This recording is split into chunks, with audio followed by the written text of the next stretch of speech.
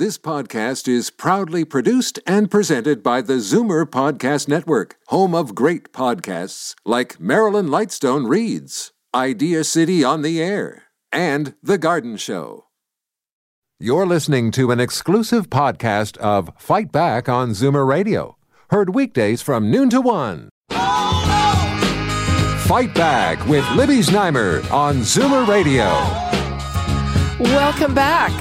It's a scary time. The numbers are not in our favor. 478 today, the biggest increase in cases since the beginning of May. It's getting colder, which means we won't be spending as much time outdoors. School is reopening, and there are cases in school. There are cases in businesses. The government lowered the limits on gatherings last week, and they are going to announce new measures later today. Meanwhile, we keep hearing about these hours-long waits for testing. The key for all of us is, what do we have to do to stay as safe as possible as we enter this new phase? And nobody wants to go into that really severe lockdown. So let me give you the numbers, because I have the guys who are really in a position to answer all those questions. 416-360-0740, toll free 1-866-740-4740. And now let's go to Dr. Andrew Morris, an infectious disease specialist at Sinai Health System and University Health Network in Toronto, as well as Dr. Gerald Evans, chair of the Division of Infectious Diseases at Kingston General Hospital. Thank you so much for being with us, and welcome. Hello. Hi there. Glad to be here. Okay. So here is my top of mind question. So I've been talking to business people, to people with kids in school, and top of mind for everyone is what happens if you have a business and someone tests positive? What then? Does everybody have to go home? Only some people? How does it work? Dr. Morris? So, each public health unit is providing specific guidance, but if someone tests positive, then the first thing that should happen is people who are have been in contact with that person should immediately go into isolation and get testing. So, because if they're in contact of a known case, then we still don't know that person's status. Okay, so then the question is, what is contact? If they were spaced at least 6 feet apart and wearing masks, is that contact or? Still for me, sure. Yeah. So, the public health has different guidance regionally, but in general, if you have any kind of prolonged, certainly more than about 15 minutes exposure to someone, masked or unmasked, to be honest with you, in close proximity, then that would be a contact. But on top of that, because we know that exposures can occur, over a prolonged period of time, regardless of the distance, if you're in, for example, a poorly ventilated workplace or classroom, then again, those would be reasons. So, for example, current guidance is that if a child or a teacher tests positive, then that class also needs to get tested and be considered as being contacts. And then we'll move to Dr. Evans, then do all their parents have to be tested as well? Yeah, it's a great question, and the answer is no, actually. I would point out Dr. Morris is saying some very important points here, which I think are needed to be emphasized, which is that we are really looking at a somewhat decentralized response here in Ontario. Public health units, as he said, are oftentimes setting out their own procedures and policies, and it's not, consistent necessarily across the entire province. But around the issue of business exposures and things, it really depends on where you are. And the example I would use is I run infection prevention control at a hospital. We have patients that would have COVID-19, and we're going to have people who are in contact. But with the measures we've put in place in a hospital environment, with masking universally and all the other appropriate measures, in fact, even coming in contact with someone who has COVID-19, although I agree that you need to be tested, the likelihood that you actually are going to get transmission is low. And that depends then on a business where maybe universal masking isn't the rule or something, in which case he got it right on. It's 15 minutes of exposure. But if you have a mask on, otherwise, and you have a fair consistency of physical distancing, then in fact, we would consider that a low-risk contact versus a high-risk contact, which would be without mask or physical distancing over that time exposure. So there is a little bit of the devil in the details in understanding when you talk about a business, what that business is actually doing. And obviously, healthcare, physician offices are going to be perhaps very much different from running a small business and or even a larger business where, you have a large number of employees in a fixed area. So the one thing I would like to emphasize is that, if you are someone who is a contact with someone who's undergoing testing, you're not at that moment needing to be isolated. And that's been one of the few consistent things across the issue. However, if that person now does test positive and you were a parent, say of a child, then you require testing, much way Dr. Morris just mentioned,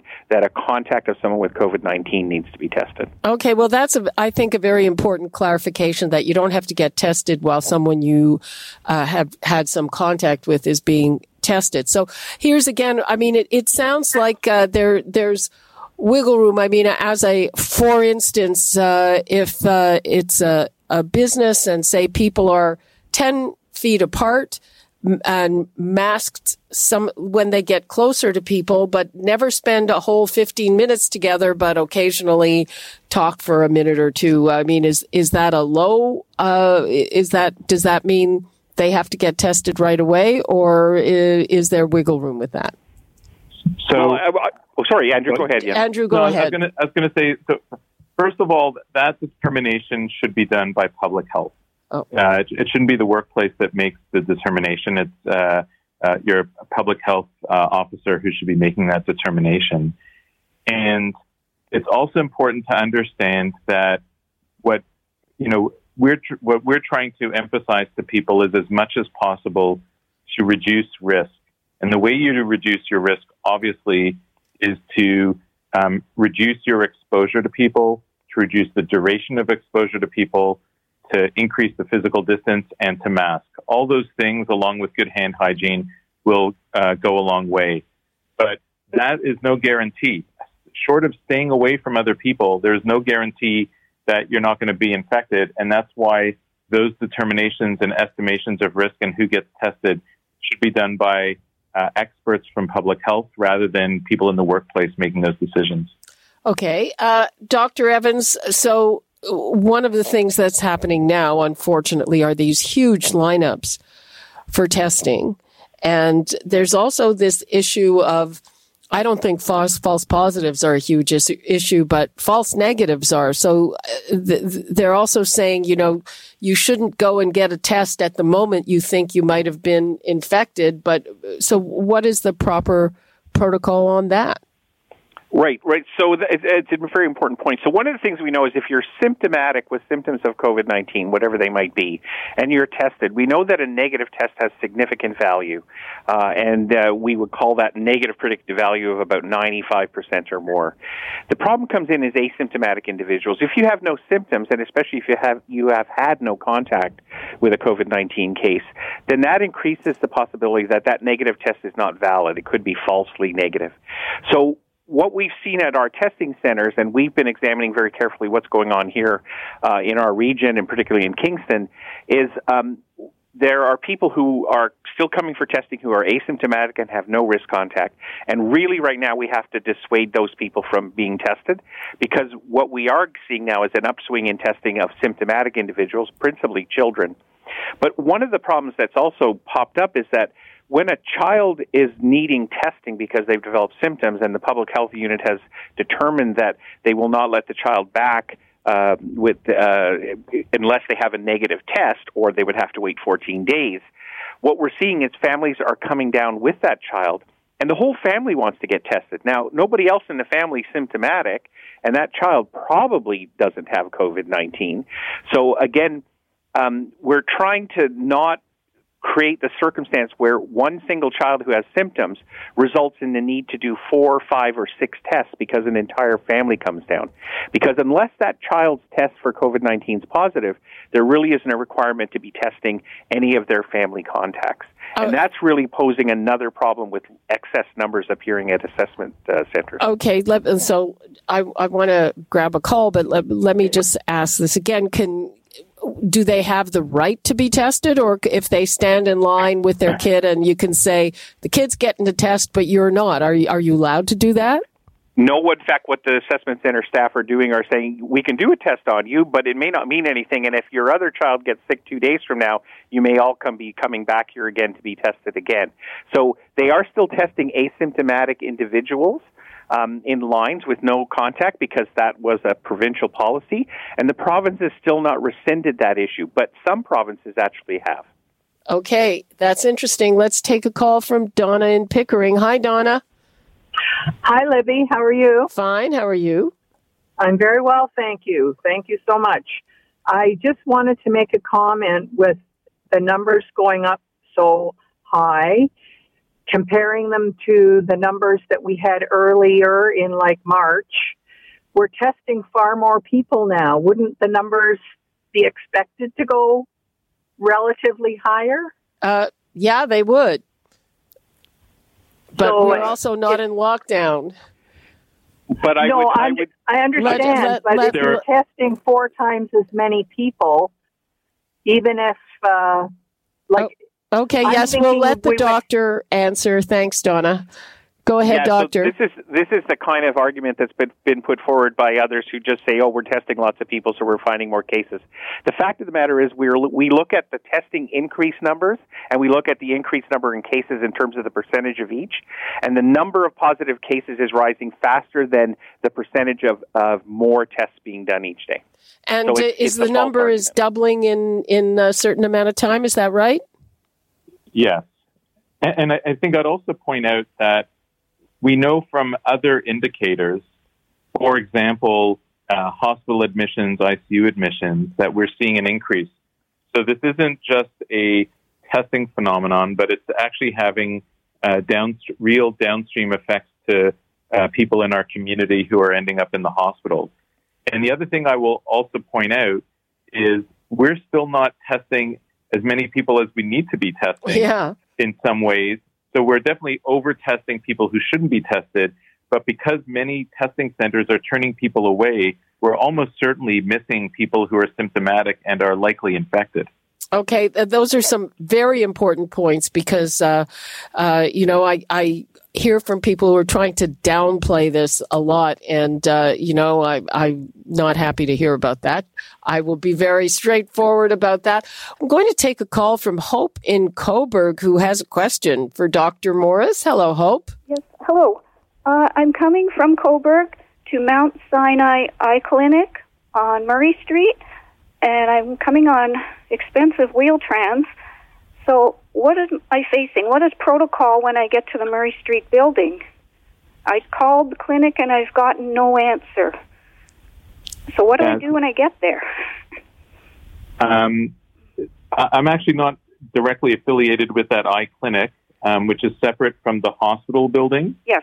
But you should be able, so first of all, the Mount Sinai Hospital website or Sinai Health website. I don't have a computer because I'm blind. Oh, of course. My apologies. I might be able to help you, Hope, because, and this is not the eye clinic, which is separate, but I had a CT scan last week at Princess Margaret, which is not Sinai Health, but University Health Network, and I think it's all the same. So what happened was that as soon as you walk through the door, you are in line for screeners with a questionnaire when you're masked, of course, when you go in. Yes. And they ask you the questions, and if you answer them to their satisfaction, they send you up to where you're going. You'll see in whatever waiting room there is that it's socially distanced, that a lot of the seats are blocked out. They might have an additional waiting thing, and then you'll do your test, and I don't know, it may or may not take a little longer because I don't know why, but that's basically it if the eye clinic is the same. Did I answer well, Dr. Morris? Yeah, I think so. And almost all our services that we provide are certainly geared for people of all different needs, and they should be able to process you. Again, it'll be questions. You won't need to be swabbed or tested almost certainly. And the main thing is that they'll make sure that you remain physically distant from anywhere else awaiting your appointment. Are there less people? Less patients? I don't know if there are less than there were before, but they are socially distanced. There's certainly less in the waiting room. All healthcare services that are being provided now everywhere are done to ensure that both patients and staff are as safe as possible and avoid, crowding, people being in close quarters unless absolutely necessary for patient care. Okay, Hope, thanks for your call. Good luck with that. Yeah, Libby, it's Gerald Evans here. I'd just chip in that we have a number of setups here. Typically what's happening with outpatient visits now to clinics is that patient volumes are down 50% from what they were to ensure exactly what you and Dr. Morris were talking about, which is this physical distancing measures. And we also here in Kingston, and I'm sure it's happening at Sinai Health and others, is if someone arrives after the questions and they require some assistance to go up to the clinic area to that waiting room, that'll be provided by other staff that we have at the screening entrance. Yeah, and so that brings another question. We've just started to clear the backlog. So what does all of this mean for people who are waiting for their hip replacements, people who have been waiting for other elective surgery or so-called elective surgery? Well, I think that's where one of the challenges lies. Even if we weren't facing the rising numbers which are showing us the beginning of the second wave, we are already well behind the normal kind of care that we were providing before COVID-19 came. And I know there's an earnest effort being made at many tables to try and see what can be done to try and increase the ability to get procedures and other visits that have been put off and canceled because of COVID-19.